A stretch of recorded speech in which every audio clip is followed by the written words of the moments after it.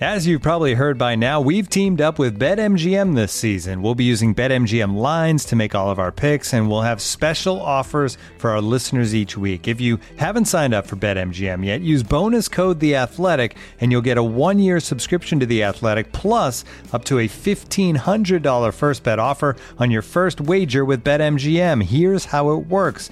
Download the BetMGM app and sign up using bonus code The Athletic. Make your first deposit of at least $10. Place your first bet on any game and claim your voucher for a 1-year subscription to The Athletic.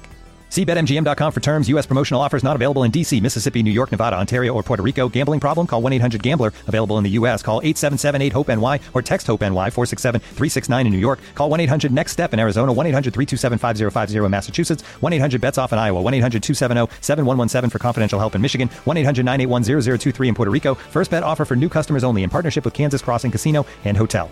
Don't forget, if you haven't signed up for BetMGM yet, use bonus code The Athletic, and you'll get a 1-year subscription to The Athletic, plus up to a $1,500 first bet offer on your first wager.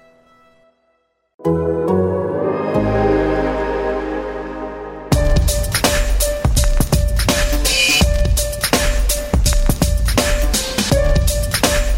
right, everybody working up. Everybody's working. With that, time's yours. I don't know if this is the third or fourth or the seventh or eighth game of the year for the Kansas City Chiefs coming up this weekend, but it's another good one. It's another exciting one, and we'll have plenty of time to break that down, along with everything else here on this edition of Time's Ours. I'm Joshua Briscoe with Nate Taylor and Seth Kaiser. The whole gang is here, and I don't know how long it's going to actually take for us to start talking about that game, guys, because Seth's done some new work.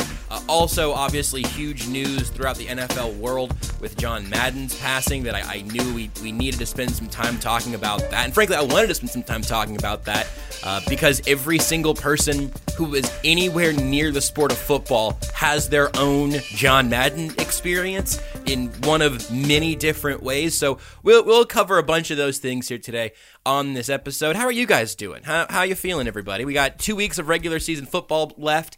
If the Titans stumble, we only have one regular season, potentially meaningful game left for the Chiefs. It's 2 months ago, this team was this team was on the outside looking in. What a time, huh? What a time indeed. I'm doing pretty well. It's cold all of a sudden. Yeah. Which, isn't great. Yeah, Seth, it's brutal, man. We're back together, all in the minus freezing temperatures. It's a fun. Seth, it's 39 degrees in Kansas City right now. I can see my breath indoors. The low tomorrow is negative 27. Oh goodness. No!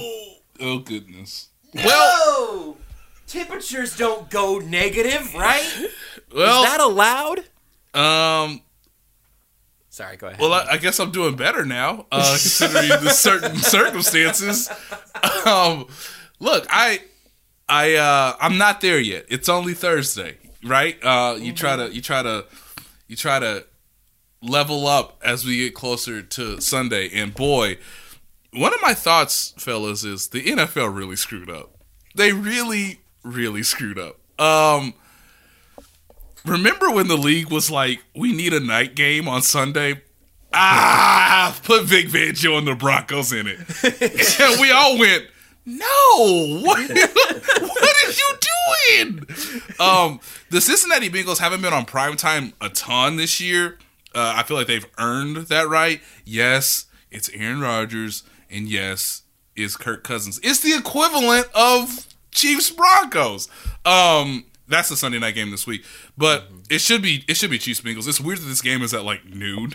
Yeah, on a Sunday when it has massive implications as to how the rest of January might be set up in terms of the playoffs. But I'm excited about the game. I just feel like the NFL screwed up by giving us Chiefs Broncos in prime time when that game was never close. Mm-hmm. And this one could be really, really close. Mm-hmm. How does it make you feel, Seth?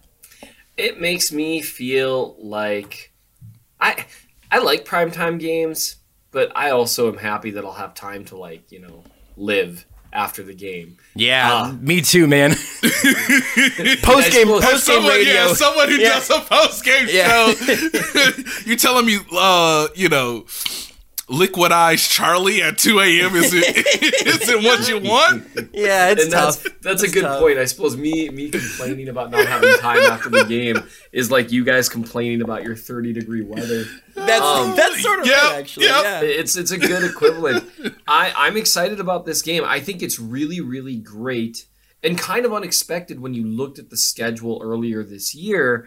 Like, the Bengals were okay-ish well, not really. They weren't that good last year. They were interesting. Burrow being back made them interesting. Yeah. But you didn't really know where they'd be in week 17. But it wasn't expected to be like hey, this is a great primer for the playoffs against a team that might very well win its division. And one of my very favorite things, guys, is when a team comes in to the week really hyped up by everyone after a big win. And it's happened a couple weeks in a row now. Although the Steelers, no one really got hyped on the Steelers. They're like, yeah, they beat the Titans, who are currently showing us all that there's still more data we need to figure out about how running backs can matter with this the difference between them with and without Derrick Henry. But they don't matter if the other team's quarterbacked by Jimmy Garoppolo. We do know that. We've gotten that proven. It's just like, how does this happen? Like, it's so confusing. And let's be honest, it's probably more the schematic way teams play you than the running back himself. But that's a whole other ball of wax we don't have time for. But people were like, oh, hey. We actually, Seth, I hate to inform you, we are going to make time for that because you kind of wrote about that a little bit this week. Oh, yeah, I wrote about running backs. Yeah. Anyway, but so there was some hype, though. They'd come off a big win against the Titans. The week before that, the Chargers were coming in and they were en fuego. And now they're getting the Bengals coming off a big win over the, 38th best players on the Ravens roster. And it's fun. It's fun. And I think that's a cool thing that we get kind of like a real playoff primer here and kind of get a chance for the Chiefs to like really take away any idea that they somehow, backed into this one seed. If they take it Sunday, they earned it. So I do want to make sure we spend plenty of time on that and what you guys have written about this week and everything. But I do want to also let us talk about John Madden a little bit in a way that I got to tell you, whenever the news came up on Twitter, it was sort of, this might be unnecessary trailing off, but like there aren't a whole lot of celebrity deaths or whatever that, people pop up and people have their various experiences. But most of the time, it's a sad thing that it isn't terribly affecting to me most of the time because you don't really know these people and all of that. But seeing it with John Madden was a genuine just sort of like night changer where I immediately went and started listening to the 30 for 30 podcast about the development of the Madden video game. I just read Twitter and read people's stories or takeaways from a genuinely unmatched football life. And then I went and turned on my GameCube. You know what? I'm gonna play some Madden tonight. I think that's only deserved here. It wasn't what I ever would have expected to kind of feel off of news like that, but it really did. It really did kind of thump me a little bit, and then also seeing, everyone on Twitter had some story or some takeaway about John Madden. I have a couple. Well, I'll see if you guys beat me to any of them, but do you guys have any lasting thoughts and memories or takeaways from what have been these last few days of not only his passing, but then also the response to that over these last few days?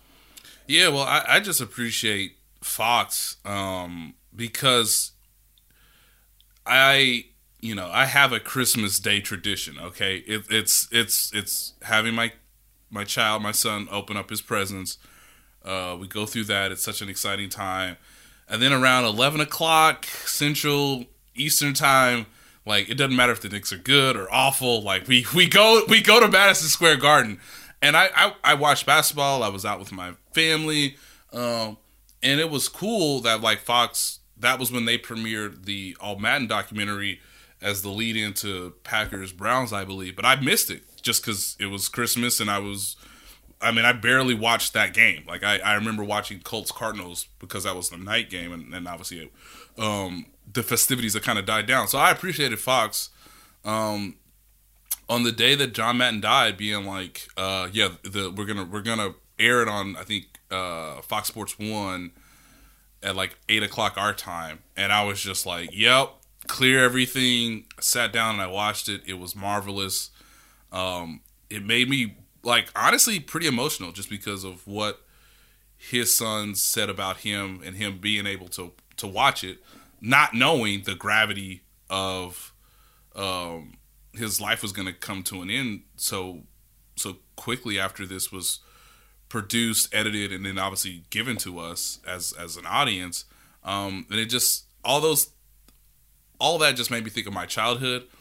From a humor sense, it's like I was trying to explain to Holly, I didn't know what athlete's foot was until John Madden told me what it was with Tough Actin' Tinactin. Yeah. Like I had Tough no Actin' Tinactin. I will never forget that. I had no idea what athlete's foot was because I was like 7 or whatever it was, and Holly was like, "What?" But that's how huge he was. He was great. I started thinking about what was my favorite, I guess, Chiefs game that John Madden called with Pat Summerall, and it's week 2 of 1994 with the world-beating 49ers coming into Arrowhead and Derek Thomas just going off.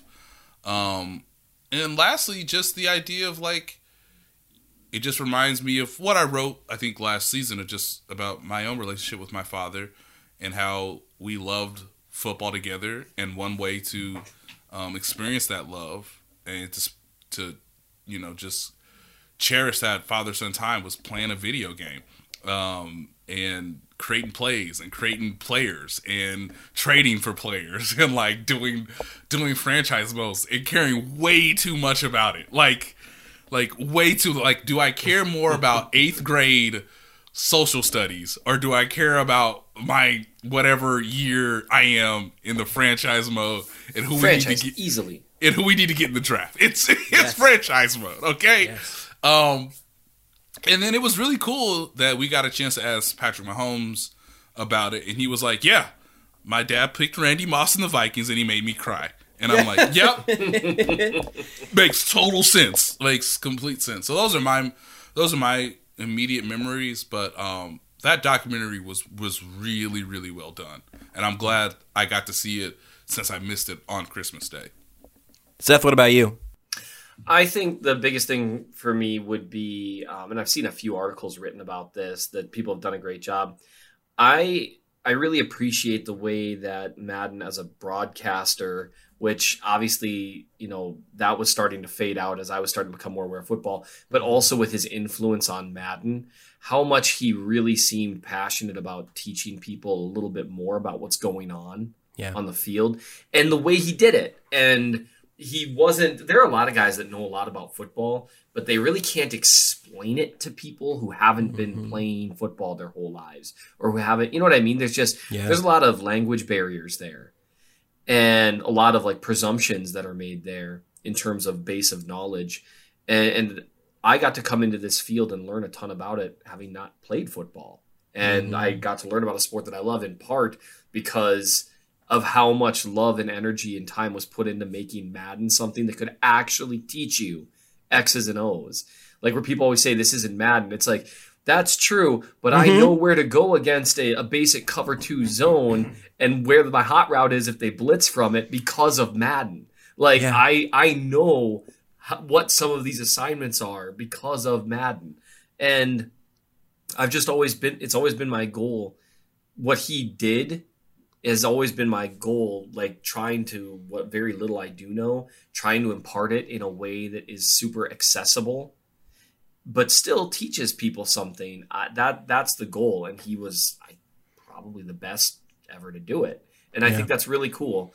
It's a really cool legacy to have, to make a sport that I really think is a beautiful sport more accessible to people, to really understand how much more is going on there than giant dudes hitting each other. And not just in a way that was understandable, but also in a way that was infectiously fun. Yeah. The dude carved open a turducken with his bare hand in a booth. Like, as I continue to, I don't know, meet more people and maybe be more introspective about a lot of media things, I'm just about out of time for people who take themselves as seriously as you could possibly take yourself. It's just no fun to me. I don't like that. If it's your vibe, that's fine, but I'm not really interested. And man, John Madden had every right to take himself as seriously as anyone in the history of sports, and he decided that his brand was going to become about having 6 turkey legs on the bird at Thanksgiving. Like, I just that part to me is genuinely inspiring. But beyond that, we all skew a little bit younger, like you guys have said. But as a excellent coach, and then as an iconic commentator, and then as someone who has not only changed football and video games with his association with Madden, his name is literally synonymous with football around America and the world. You do not say, do you want to go play NFL football video game? It's just Madden. You could say that to someone who does not know his first name, and they would know exactly what you're talking about. And that legacy is going to go on for another 50 years after he's been impacting the sport for 50 years. Nate, you mentioned the franchise mode thing. I was thinking about this yesterday. I think that's the reason that I am genuinely interested in the salary cap. Yes. And in the way that teams are constructed. Because I think it was Madden 08 probably, on the PC, and there were message boards where people would update the rosters, and you could download the updated rosters and then build from there. Yep. And I did that all the time. And it's where one of my weird niche joys in the sport of football came from. And again, I mentioned that the 30 for 30 podcast is called Madden's Game. And like, he wasn't going to put his name on it until they had 11 players on both sides of the ball, which was technically very difficult for a very long time. And so he actually had even more of an impact on that than I would have guessed going into it. It wasn't just a licensing deal. But the two other things that I think are kind of incredible is, one, again, his name is a literal synonym with NFL football, at least in video game form, which is ridiculous. But he has the most synonymous name with football ever. The trophy is named Lombardi, and that is not it. It is Madden because of the impact that the video game had beyond his career, like around the world, which is unbelievable. The other thing is, there's a clip I hadn't seen. Nick Jacobs from KSHB 41 tweeted it out if you want to go look at the clip. It was him talking at Pat Summerall's funeral. And he mentioned the idea, and I had heard this before, but I'd never heard it from John Madden before. The idea that a way of gauging your impact on the world is trying to answer the question of how many stories can't be told without your name in it. And, that can be as big or as small as you want, or like none of our family's stories can be told without our names. But then he was, looking at Pat Summerall and saying the history of football, pro and collegiate, can't be told without Pat Summerall. The history of broadcasting, of the NFL on television, can't be said without Pat Summerall's name. You cannot tell the story of NFL coaching, NFL broadcasting, CBS, Fox, ABC, video games, all of them. All of video games. You cannot touch any of those histories without finding the Madden name attached to it. And everyone has a different story because he was all of these things over 50 years. People will learn about him in 50 more years because they're eventually going to Google, why is this NFL game called Madden? And there was one other little tidbit from, I don't remember where I saw this one from, but I might have even been in that podcast, but somebody I think had told John Madden, people are going to mistake you as the creator of football because of your spot on this game and your spot in its history. And they're right. I think if you went around America and said, quick, where, because I don't know where to start, I guess, all the way back at the beginning. We say, quick, who is the inventor of football? I think you would get more Madden answers than anything else. And I'd be hard pressed to find a reason to correct someone in that point because it kind of feels that way. So I think that's everything on my list. Yeah. Some people have said this already, and I just want to repeat it because it kind of doubles your point, Josh, about how he never took it seriously, but also he was living in the moment, and that's that's what you kind of want from a broadcaster, from a coach, just from someone that you're living with, right? Is like you can reflect on the past, but you can live in the moment in such an appropriate way. And this all kind of goes back to, and look, Tom Brady's not paying me, but when I watched, I think I've enjoyed, like I said earlier, in a couple episodes ago, I've enjoyed Man in the Arena, because it is a true like storybook, and it's an interesting perspectives from all the different people a part of like that dynasty. But in the first episode, of course, it's like the Drew Bledsoe saga. Oh my God, they're in the Super Bowl. How did this happen? The Tuck rule.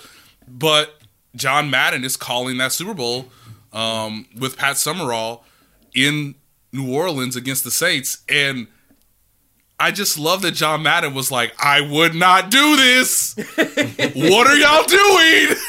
He was like, play for overtime. And I can't think of how many analysts, broadcasters would openly tell Bill Belichick, you out here doing something stupid. Like, no, sir. That is essentially a rookie quarterback with less than 2 minutes. You ain't going to. Why? Play for the overtime. Hope your defense. And then Tom Brady does what Tom Brady does. They matriculate it. And he's like, I think right before Vinatieri goes to make the game-winning field goal, he's like, you know, Pat, I was dead wrong. Like, right? Wow. Like, and like you could tell he was living it all the way through to where he's like, this is bad, and now I'm comfortable telling the entire world, yeah, I'm stupid. Yeah, that guy. That coach over there, he actually know what he doing. Even though I just told you this is a dumb decision. And I just love that. And of course, you know, the Patriots win the game, and Matt and Summerall do a really good job of summarizing like the impact of what it does, and how it sort of negates like what we thought was going to be the dynasty at the time, which was the Rams. And so he was phenomenal. I've written, you know, I'd written about Gordon Bellamy, one of the video game programmers, back in the early 90s, mid 90s, and the impact that Madden had on him and all those.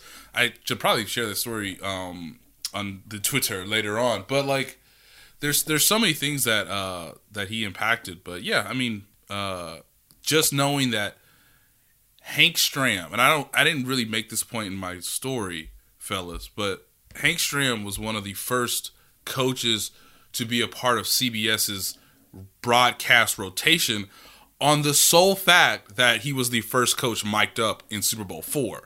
And that's how people saw his personality. So it was a natural extension for him to be, okay, you're retired from coaching. All right, can you be like an analyst for us? Because I know this sounds weird at the time, kids. We weren't just giving coaches like the ability, or former players the ability to like really tell fans what it was to be on television. And then because of the success of Hank Stram, the coach he used to go against is now the new guy. And all of a sudden, John Madden becomes this huge thing.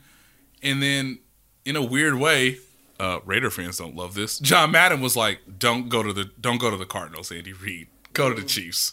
Like, go to the Chiefs because the Hunt family actually knows what it's doing. And I don't know about the Cardinals." And so, he had this long relationship with Andy Reid that I got to write about a little bit. But it's like, there's this whole, what's the word I'm looking at? There's this whole delineation and kind of discipleship of football between Hank Stram and John Madden competing against one another, and then them going into broadcasting together, and then the teacher sort of teaching the next generation of coaches, and one of them just happens to be Andy Reid. Yeah. Seth, unless you have anything in particular, we can pivot over, because I know you may have to launch out a little bit before Nate and I have to wrap up today. I want to make sure we have time to talk about the running back story you wrote, and also to get to Chiefs Bengals. But if you want to get the rest of Nate's story there, that's all up on The Athletic right now. Andy Reid, it might have been a couple of the longest stories I've heard him tell at a podium, and that is just to say that he was excited to talk about his relationship with Madden, and it's worth your time to go read all of that and Andy Reid's own words and everything. And that's Nate's piece up on The Athletic right now.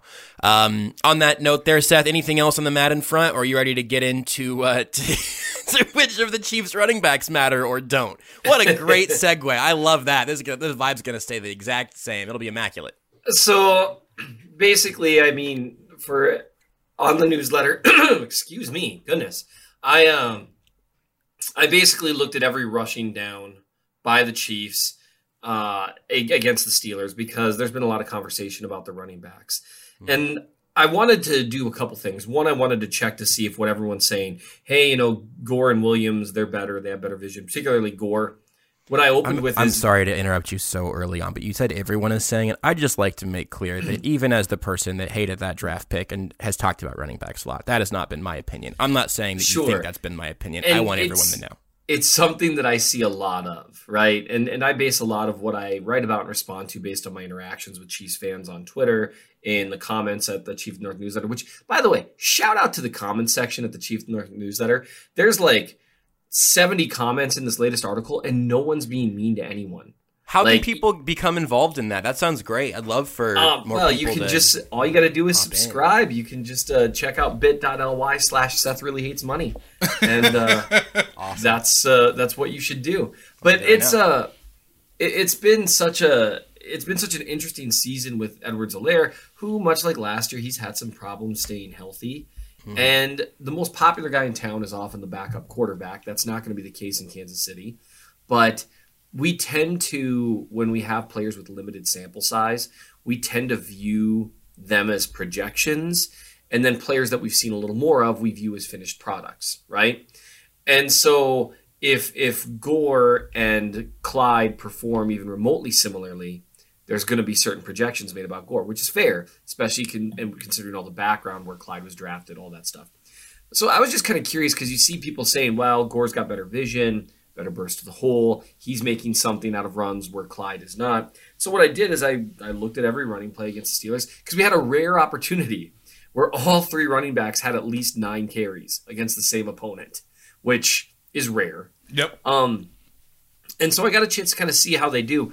And basically what I found and what I did was I charted whether the run blocking was successful, what kind of run it was, and I didn't really get too in-depth with scheme. It was basically horizontal or vertical. That's all I want to know. You going straight ahead or you run into the sideline? Because I've kind of got a running theory about that I wanted to check out.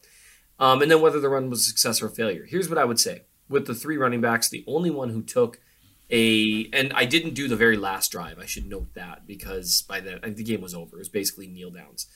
The only player who took run plays without successful blocking and turned them into gains of 4 or 5 yards or more was Clyde.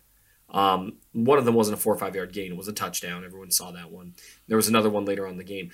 But really what I found was other than 2 plays where the run blocking wasn't successful, the run wasn't successful, which is precisely why people always say running backs don't matter. It's more every running back in the NFL is so good. They are generally equally good at taking advantage of what the offense gives them, and so it depends much more on what the offense gives them. That's what that really means. It's not a shot at running backs. It really, in a way, is a compliment to the entire league. Basically a way of saying there's like 100 really, really good running backs. Derek Gore was the 4th or 5th guy in training camp, and we can all acknowledge on the front end here, dude looks like an NFL running back. Yeah, an NFL caliber running back. Yep.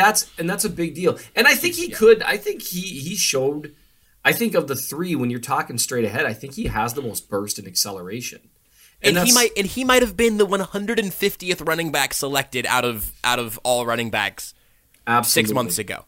Absolutely, they're all. But I think it's really fun. good. That's not. I think your description there is dead on. I love stories like that one. So anyway, I just wanted to emphasize that point. For sure, and it's awesome for him, and he's earned more opportunities. At the same time, Darrell Williams has earned more opportunities as a receiver this year, because he's been an excellent receiver. He's really good in pass blocking. And then in the meantime, you have Clyde Edwards-Helaire, who once a narrative takes hold about a player, it's really hard to stop. And that's what I kind of want to look at because I have people tell me, oh, he's missing these wide open cutback lanes. And every time someone gives me a snap to look at, I look at it and I'm like, really? Because I fear we often find what we're looking for in film review and in life. You know, if we're looking for something, we're probably going to find it. And so what I really found is that Edwards-Helaire, I still think probably he performs the best out of all three in terms of overall skill set. But it's worth noting that with one particular trait in terms of acceleration and burst, I think Gore might have him beat. Now, he doesn't have the same lateral agility that Edwards-Helaire has, and Edwards-Helaire has more burst than he gets credit for. But that top-end speed, or lack thereof, is noticeable with him. And Gore is not a burner, but he might have just a little more there, right? So basically the long and short of it is the biggest thing that I found is that I don't really see a lot to support this idea that the offense itself is better with Gore or with Williams because of anything they do. It's more they have been the beneficiary of the fact that the Chiefs tend to run the ball north and south. No, north. No one hands the ball off. South. That'd be hilarious, though. He's going backwards. Wow. Wow. But doing so very southward. And the offensive line, the biggest difference that I noticed, and the thing that actually a lot of people are talking about the differences between the three running backs because that's what the people want to talk about. But the biggest thing for me that I found is that 60% of their plays with runs that went vertical were blocked successfully. A shade under 40% were successful when they're going horizontally. Which, again, there's a lot more to a blocking scheme. Like, there's an O-line coach listening to this right now that is like, what? And so I don't want to oversimplify too much, but I'm going to for purposes of, what I think. And that's the biggest difference maker for the Chiefs right now. And that is an indictment on spending a first-round pick on a running back because it's demonstrative of the ability to move the needle. Unless they're Jamal Charles, they really can't that much. The biggest thing for them right now is whether or not they are really just running straight ahead, whether it's duo, whether it's gap, whatever kind of power they're doing, or whether they're trying to run some kind of stretch or outside zone to the edge. Because Trey Smith and Orlando Brown aren't nearly as good as the latter as they are at the former. And Tooney and Humphrey can do whatever. But it's definitely the biggest thing that I would say watching that is they just got to start using, because when Clyde's running vertical, he looks excellent. And I'm curious what would happen if they just had a game plan where that's what they did the whole game. Would people say, oh, Clyde's fixed his vision? You know what I mean? Right. And so that's the takeaway that I got from that. But it's a pretty interesting read, I think. But it is, let me tell you talk about niche. And if you are interested in going so far beyond the box score that you might never come back, this would be the article. Because it's like, it just is that in depth in terms of what is happening and why. To the point that as I was writing, it's I don't know if anyone's going to read this. I think it's super interesting, but it's also a maybe a microscopic look at various conversations we've been having for years around here, right?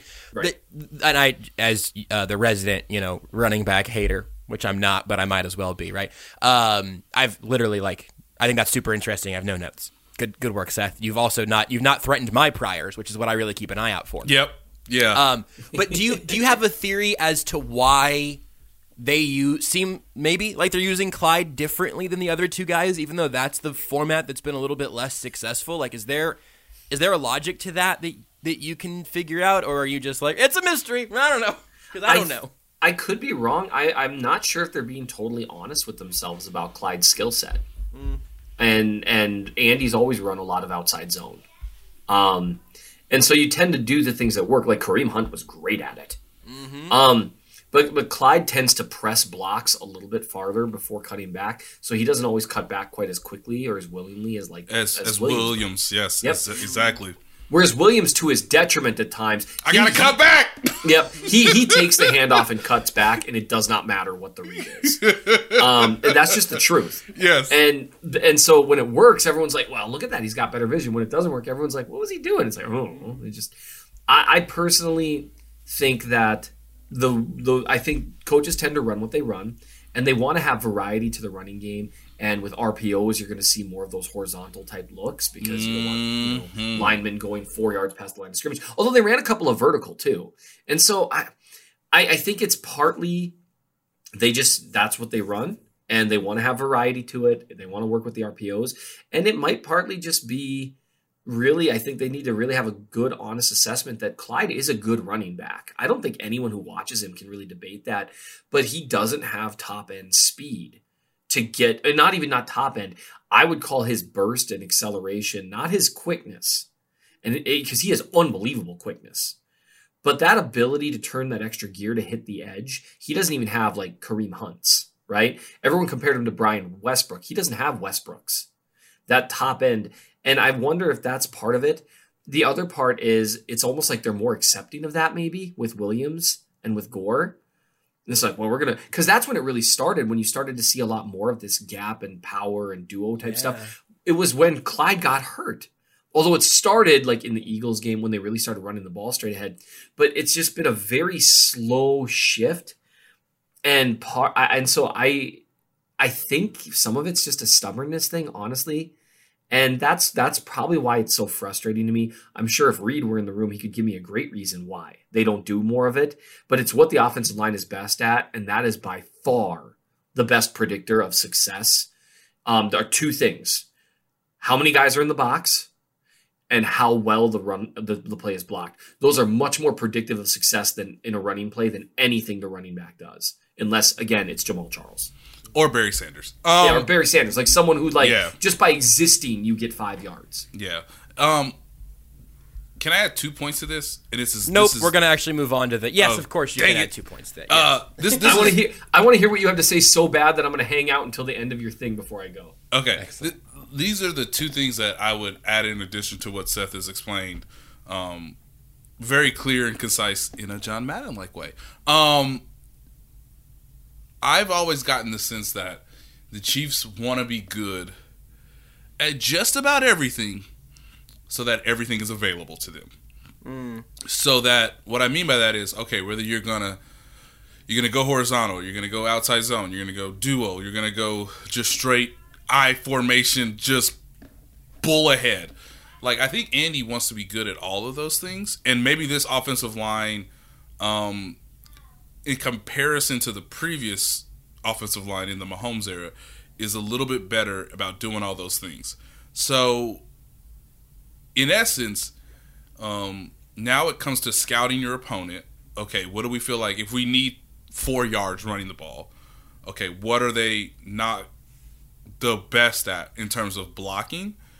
And then if we have the variety that Seth talked about in the blocking scheme, well, now it's easy. It's harder for the opponent to know exactly how we're going to block this up so that they can't attack us in a particular manner, from either blitzes to sort of plug gaps in the run game, or for the linemen to understand this is where I'm going to go on the snap, regardless of the downer situation, because we know based on tendency the majority of the time they block it this way, based on this formation, this down and distance, this part of the field, this time on the clock.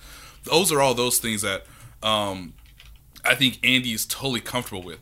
What will be fascinating is that when you get to January, i.e. the playoffs, you do have the one opponent matchup, and how much of that will sway their decision making on A, who the runner is, B, how to block it up, and see how often they do that in taking the ball out of Patrick Mahomes' hands, which analytically is inefficient.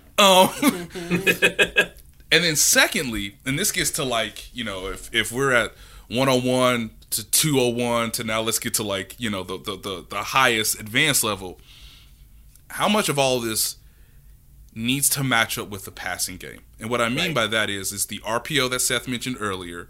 Okay, outside zone. Well, that's what we're going to run on an RPO to get the linebackers to flow a certain way so that we can go right behind them with that slant to Byron Pringle. It opens up in a way that is helpful. And by the way, they call those running plays. Like those RPO outs, that's a run. Technically in the box score, it is a pass. But Eric Bieniemy has said it out loud. Them jet sweeps, them RPOs, them quick hitters, those run plays. Like they're in the play sheet as run pass option, i.e. runs. Hey, can we get 5 yards here? That's where it is on the play calling sheet. And I hope Eric Bieniemy tells that to an NFL owner if he gets the opportunity to do that here sometime soon. And then when you do the duo, when you do the power stuff, How much can you mirror that on play action deep shots out of run look formations?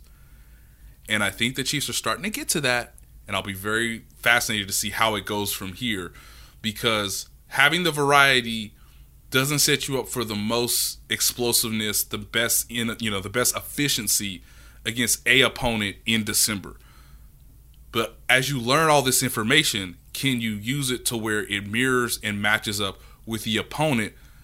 And you know your guys can do it well because you've given them variety to do it all year, and now you can exploit that matchup in a more efficient manner than you would have in the regular season, if that all makes sense. Seth, you want to give us a parting shot on what Nate just said, and then anything on Chiefs Bengals before you get out of here? That was an awesome description by Nate, and it's one of the more frustrating things for fans is that the play isn't always about just the play.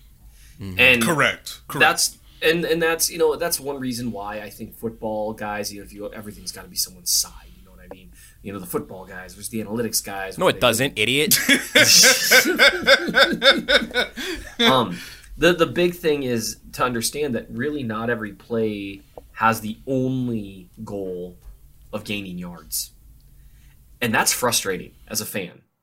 But it does matter how it matches up with the overall scheme of things. And I do think Nate's right. They want to be as varied as possible. And when he mentioned alignment, you really want to force teams to not know what gaps to align in, whether or not, well, we know that we're going to have just, we know we need a guy at 5 tech, we need a guy at 3 tech, and we need a guy to be lined up in these specific gaps because they run the same stuff every time.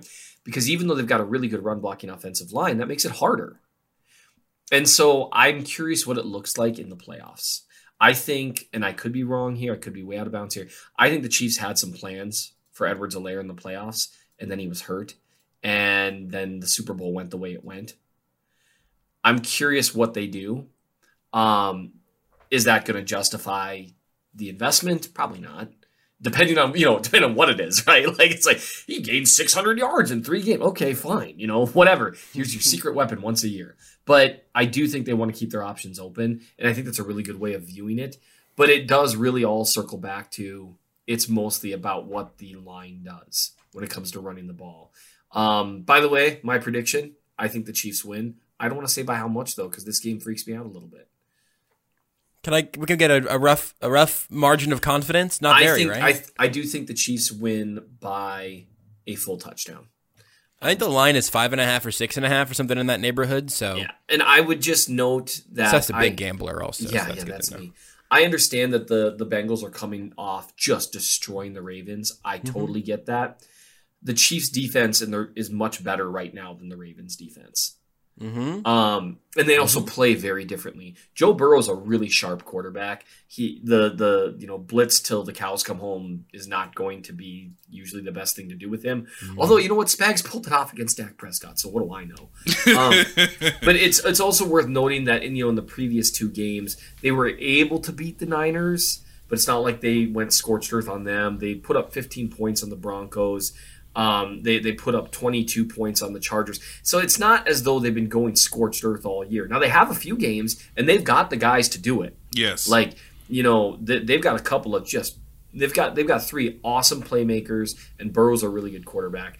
But they also got waxed by Cleveland this year. They got beat by the Jets. This is not a team that has the team that beat the Ravens by that amount last week. That's not who they've been every week. And this is a very different level of football they're being asked to play at right now, where now it's January and playoffs seeding and stuff is on the line. This is new territory for the Bengals, and sometimes that can matter. Happy New Year, Seth. Happy New Year, guys. Love you, sir. Looking for an assist with your credit card, but can't get a hold of anyone? Luckily, with 24/7 U.S.-based live customer service from Discover, everyone has the option to talk to a real person anytime, day or night. Yep, you heard that right. You can talk to a real human in customer service at any time. Sounds like a real game changer if you ask us.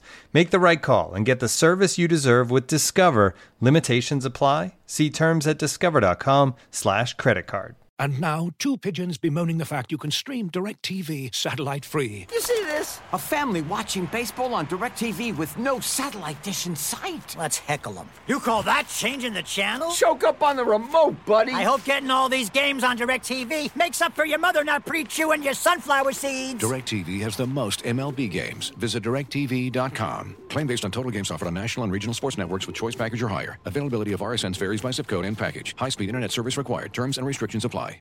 So here's the crowd. Usually, Nate, I like to let you tell me what you think's going to happen first so I can copy your notes and then pretend it's my own work. No, you go, sir. Seth touched on so many of the points that I've been thinking about all week that I'll piggyback on a couple things there. One is the specifics of Joe Burrow. I went through the exact same thought of he's too good to blitz all the time. Well, Spags will blitz literally anybody sometimes, so that's probably not true. So I do think that Burrow is a very interesting test here, and to no one's surprise, I have loved T. Higgins from afar, and because of the nearness to him being a member of this football team. Ja'Marr Chase is an alien who's probably going to be an alien for a decade in this Terrifying. Tyler Boyd is pass catcher number 3, and he might just occasionally have a 70-yard bomb, and there's very little you can do about it. Plus, they have Joe Mixon, who is one of the league's most accomplished runners, not just this year, but really in kind of the last, I don't know, how long has he been doing it for? It feels like 3-4 years, yeah. I feel like it might be more than that. I feel like he's been doing this for a sneaky long time. I'll go take a look, because he was out here splitting carries with the end of Ben Jarvis, Green Ellis. Did they overlap? I think they did. But also, him as a pass catcher is really dangerous for anybody. And so everything about that group of pass catchers and Joe Burrow, who I would consider myself a believer in Joe Burrow. I don't know to what extent, but I like watching him play football quite a bit. And also, I think that the Chiefs' defense throughout this process here has been legitimate. I don't think that we've been watching a mirage over these last several weeks. So I think the Bengals are going to score, right? I don't think this is going to end up being 41-14 or whatever. But even with what I think might be the biggest test for this defense, at least by way of weapons, especially whenever you take Amari Cooper and a half of CeeDee Lamb away from the Cowboys, I think this is probably the biggest test that the defense has had in terms of offensive talent. The offensive line, however, is not great. I just think that this is a very evenly matched football game, but I think I'm leaning in favor of the Chiefs on both sides of the ball by a narrow margin defensively and by a little bit of a bigger one offensively. But I just hope this game lives up, honestly. Maybe that's not the thing for somebody whose main issue is rooting for the Chiefs to say, but for me, as somebody who gets to talk about it as a part of my job, I just hope this game is good because it seems like it should be great. It should be good, and this is everything that the Bengals have been working towards all year, and it's hard to sort of remind Chiefs fans that there are teams designed to come after you. And the Bengals are way ahead of schedule in that sort of aspect of the landscape in the AFC. And so that makes it super fun. I think the player that matters the most on defense is honestly Chris Jones. This is where I will concede to Seth and you. I think Tyrann Mathieu is great. Tyrann Mathieu is awesome. Mm-hmm. He shores up everything on the back end. But have you seen the interior of that Bengals offensive line? Could not agree more. Because if there's a chance to make Joe Burrow's life miserable, it's with Chris Jones, Tershawn Wharton, Jarran Reed, really creating havoc, and then getting to a place where it's 3rd and 11 and it's okay to blitz Joe Burrow. I think that's where you kind of have to treat him. It's like he's a second-year player, but he's got he like you said, Josh, he's so smart. He knows where to go with the football. His ball placement has gotten a lot better this year. And so you want to funnel him into those throws or just, hey, be nice if we got home. But if you get him to 3rd and 11, blitz the living daylights out of him and see how he reacts early on. Because I don't know if as much as we are concerned about the matchup of the skill position players versus the Chiefs secondary, which is really close. I get the sense that there's no way in God's green earth these Bengals can cover the Chiefs. If Tyreek Hill is not exhausted, as Patrick Mahomes mentioned on Wednesday, coming back off the COVID list, not having the conditioning and the usual workload that he has in practice. The good thing for the Chiefs is that just about everybody, because of the NFL's decision to reshape the COVID protocols every single day this week. Yep. Because of that, Travis Kelce's back, as I reported. Lucas Niang, Nick Bolton, they're all back. So if and look, and Byron Pringle should have more confidence now after his great performance. So Patrick Mahomes will have plenty of options. I just don't know if the Bengals have the secondary to go toe to toe with them. It's why the Chargers beat the Bengals, honestly. Yeah. It's because Justin Herbert had dudes open all day, and if when given time, and obviously if Mahomes extends the play, that'll help out. But obviously, you go into any game and it's like, hey, Patrick Mahomes is number one, and then depending on the matchups or how we feel about how that player is playing, number two, you can slide in a number of guys. But I think this is a Chris Jones game where Chris Jones can demonstrate his ability to wreck a game when you don't have the guards or the center that is above average. And I don't think the Bengals have built everything really, really well, but they still need to improve the offensive line. And I think that's their biggest concern. The Chiefs have the experience, the pedigree to win this game. And for the Bengals, I'll be fascinated to see how they handle themselves in the second half. Because the first half is fun. First half is, hey, we design these things, we feeling ourselves, the building is hype.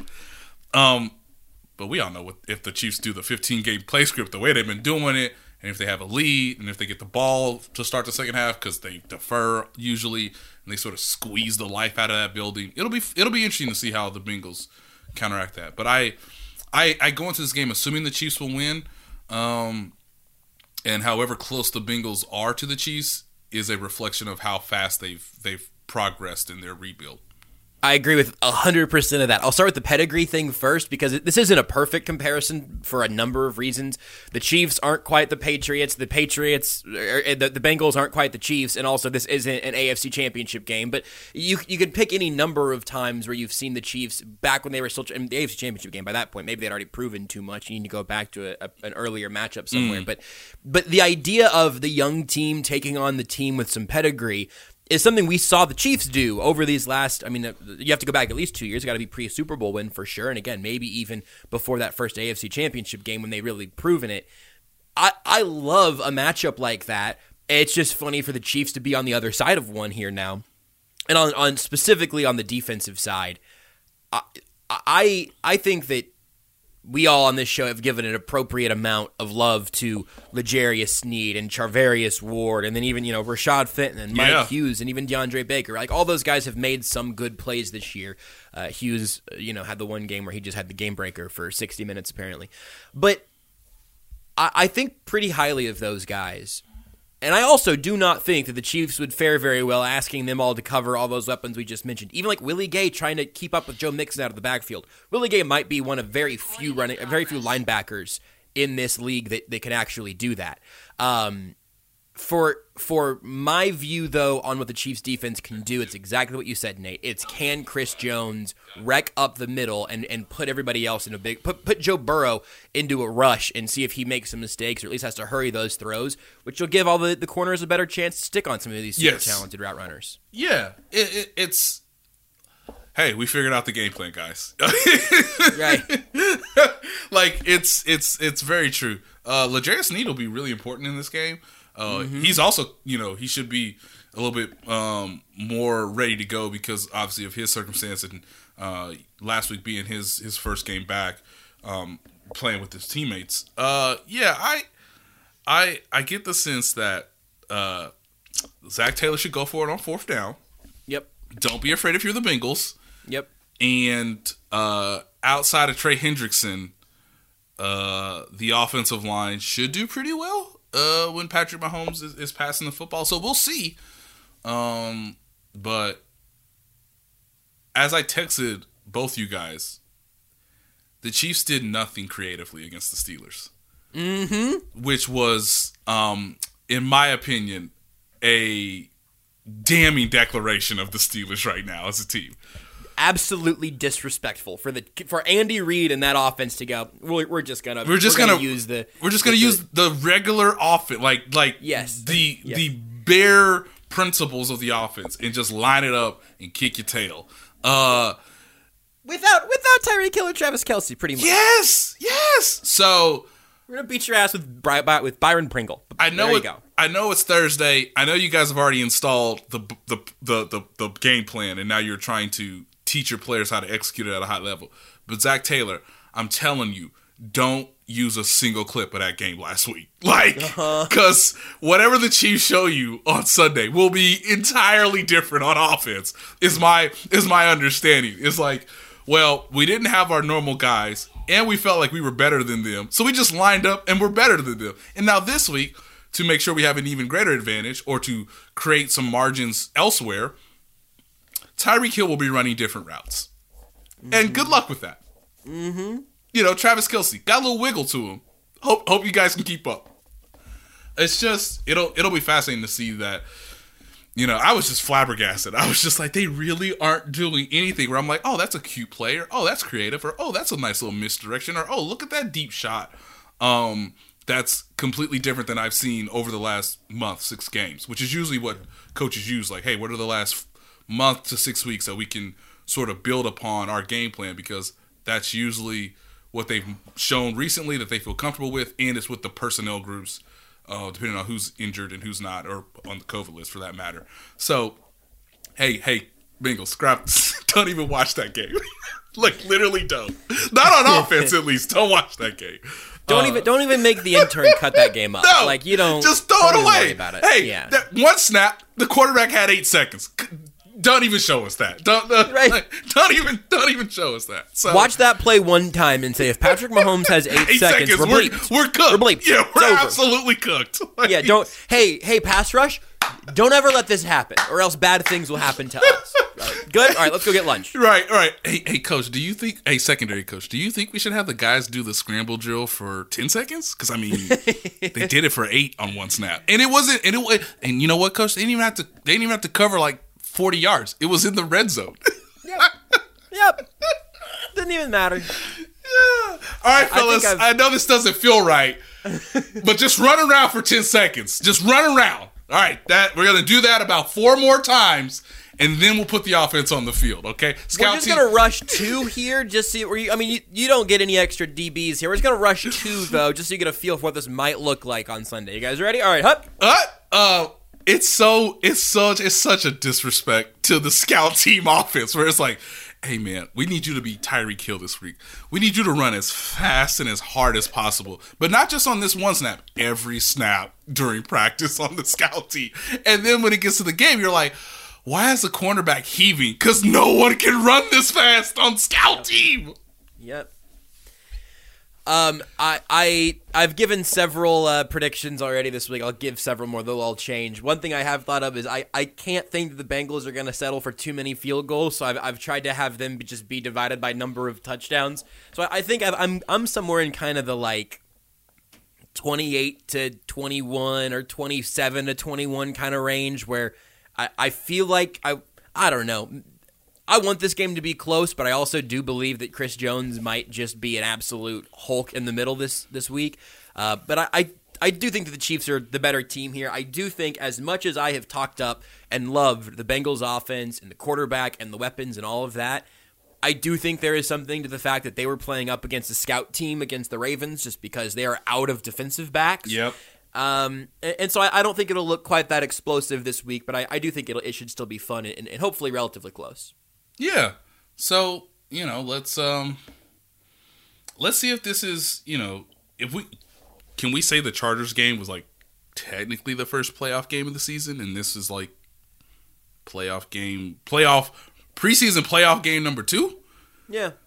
Yeah, that feels right to me. Let's do that. So let's let's see. And it's instructional too that these games are on the road, that they're not at home. Because if you pass these tests, then at least the AFC Championship with your destiny can be back in Arrowhead Stadium. Which again is just we probably should have mentioned this earlier, Josh. But if the Tennessee Titans lose to the Miami Dolphins, which is completely possible. Totally within the realm of NFL 2021 possibility. I guess 2022 at that point, who knows? Yeah, who knows? Because the Dolphins have a pretty good defense, and at least Tua isn't turning the ball over. He's doing his best Teddy Bridgewater impression at the height of Teddy Bridgewater's career. But that feels like an insult, but you're also right. These might are also be a compliment. These are the facts. Just the facts. Yeah. So if the Titans lose, if the Dolphins win, and the Chiefs win, Week 18 will be back to Week 17 of previous Patrick Mahomes eras, which is just, again, wild when you consider that at Halloween they were 3-4. Yep. Whew. Yep. At Halloween they were 3-4. The day after Christmas they won the AFC West, and by the first week of 2022 they could be locked into the 1 seed. Just wild. That's incredible. Incredible. So again, if you want to go read Seth's full piece on those running backs, you can do that at mnchiefsfan.substack.com. And we'll be back, I would imagine, on Monday to talk about this game, whatever we'll see over the weekend. And, of course, you can read Nate's piece on John Madden and Andy Reid's relationship with him up on The Athletic right now. My last word here is that I'm actually just going to read a tweet that I just saw during the end of the show here from Cousin Sal on Twitter. He's tweeted, John Madden is the reason that every 13-year-old boy is better at time management than Mike McCarthy. And that's it. It's every 13-year-old who ever touched a John Madden football game from when it was called John Madden Football to Madden 2020, whatever one we're on. Right. All better at time management than Mike McCarthy because of that game. Coach. Which is pretty fun. Coach, just call the timeout now. Like, not late. Why are you saving it? Like, again, Mike McCarthy in a 2-minute drill before halftime against the Chiefs was like, we don't need him. Hurry it up. Dak, throw it up for grabs. Oh, it's an interception in the end zone. And I went into the locker room with 1, 2, 3 timeouts where we could have stopped the game, found our best play call on the call sheet, related to the fellas. The fellas could have got a breather, could have got some energy back, and could have went out there and executed. But nope, we just, they pay us to carry these things into the locker room. No, they don't. They don't pay us to carry them. They don't give us extra points for not using the time. Well, okay. Oh, yes. Hey. Awesome. So good. Hey, Coach. Look, I've played Madden about 44 times this season, and in every scenario, you take the time out here. We all know that. It's unbelievable. Anyway, I probably could let that be the end of the show, but if you've got anything else, get us out of here. Send this into 2022, Times Our style. We'll talk to you guys. We'll talk to you guys next year. Am I right? You guys get it? We'll talk to you next year. Because it'll be a new year. Happy New Year's. Look, if we're going to talk about clock management, you know what it takes to get your you-know-what in the end zone, okay? I want everybody to see the ball drop, okay? If you got to take a nap, take a nap. If you need extra rest, take care of your bodies this week, ladies and gentlemen, okay? We got a big event coming up. We know it's on the calendar every year. Hydrate before, during, and after. There's not a time to not hydrate. Get your bananas in. Get your orange slices, okay? All right? We know the opponent. We know they're serious. The opponent is you. We understand that we got to take care of this, okay? We no distractions this week, all right? Like, get to 12:01, all right? Have a salad now. It's not about the X's and O's. It's about that number this week, okay? Not even the W's or the L's. The only way we get the W this week is if we get to 12:01 and our eyes are open, okay? So everybody understand the assignment. Everybody understands that Hard Knocks cameras are filming me as I give this speech, okay? Everybody lock in, all right? We got to be serious about this. All right, break it down. New Year's on 3. 1, 2, 3. New Year's!